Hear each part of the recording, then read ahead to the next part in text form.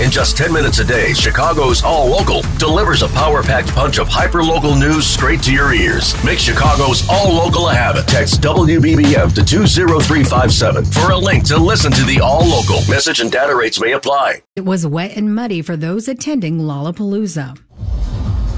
For many festival goers, after the weekend, it might be time to find some new shoes. I came in with semi-clean Air Forces, and I left with really, really muddied Air Forces, because after the rain, it was like still puddles of like rain and like mud everywhere. Though attendees say they expected some less than adequate weather, they weren't fully prepared for Grant Park to turn into a giant slip and slide. This was actually my very first time out Lolla, so I sort of expected a little bit of rainy weather. I did check it, but I wasn't expecting to be like this, to be honest with you. I was sure to like wear some shoes I did not care about, and I'm probably just going to throw these out after, honestly. But that didn't stop them from enjoying the festival. In fact, many festival goers are looking on the bright side. Better than sun, sweating hot, so yeah, I agree. Yeah. Easier to take pictures, no sun in my eyes.